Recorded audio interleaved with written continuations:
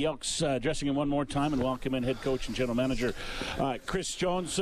Chris, win is pretty fun. It sounds like a pretty fun atmosphere down there. It's been a long time since his team's been able to celebrate like that. Talk about, you beat some odds tonight in the game. You didn't help yourself in some areas, but man, you battled through it hard to get the win. Yeah, I mean, they had 260 yards of offense to our 420 or something like that, but at the same time, we gave up too many plays in the second half, too many penalties.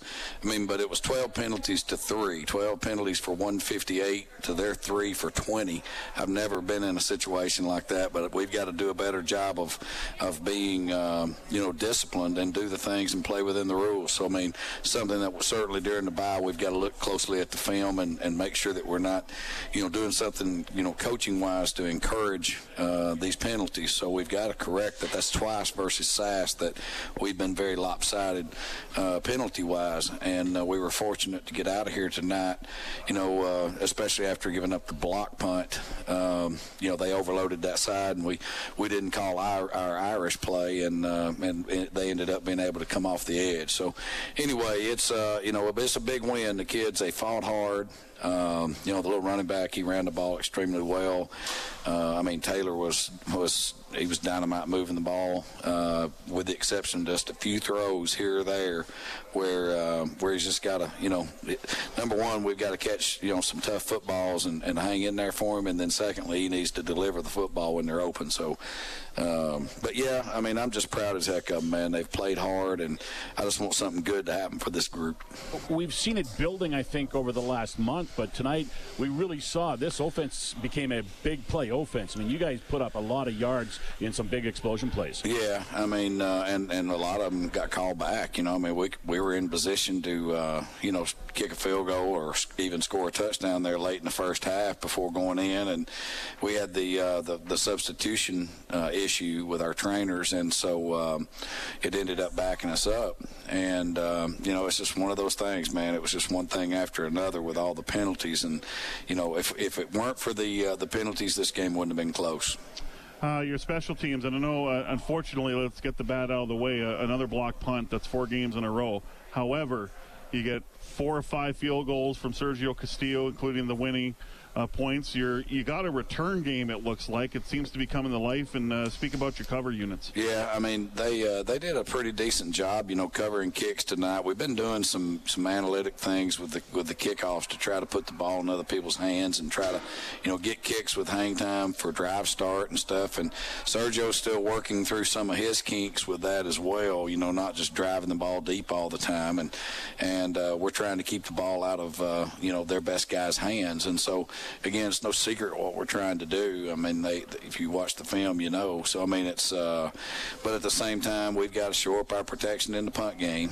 And if we have to bring all of our gunners and jokers in and have everybody protect them, we've got to get the daggum punt off. And, it's certainly something that over the bye week, we're going to look at different options. 8 quarterback sacks. You probably think you should have 10 because you kind of missed a couple there when they had their scoring drive. But the pressure on the quarterback, it was pretty intense at times. Yeah, well, we dropped 9 and only rushed 3, and they had 6 blocking it most of the time, if not 7.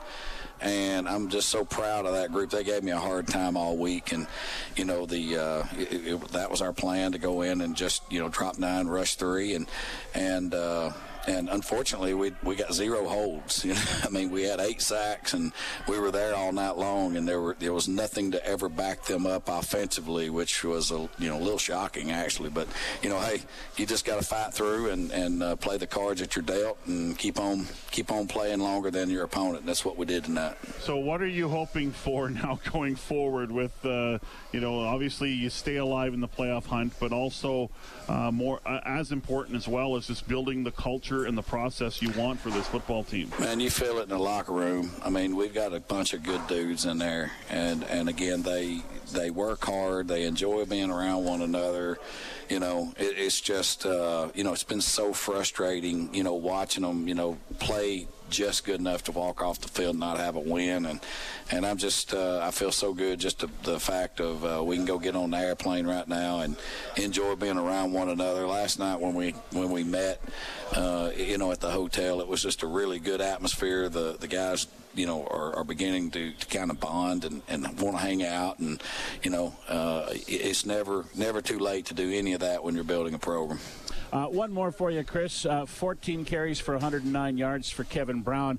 Teams have film on him now, but he's still putting up big numbers. This kid's a real find. Yeah, he's a good football player, man. He hits the hole about as good as anybody I've seen. He runs through tackles. So, if he keeps the same mentality and continues to do the things that he's doing, I mean, he's going to be hard to handle for next couple of years. Chris Jones, thanks for your time. Enjoy your bye week, sir. Thanks, guys. Thanks, Chris. All right, Chris Jones down inside the Elks dressing room after a win tonight, 26-24 to stay alive against the Saskatchewan Roughriders.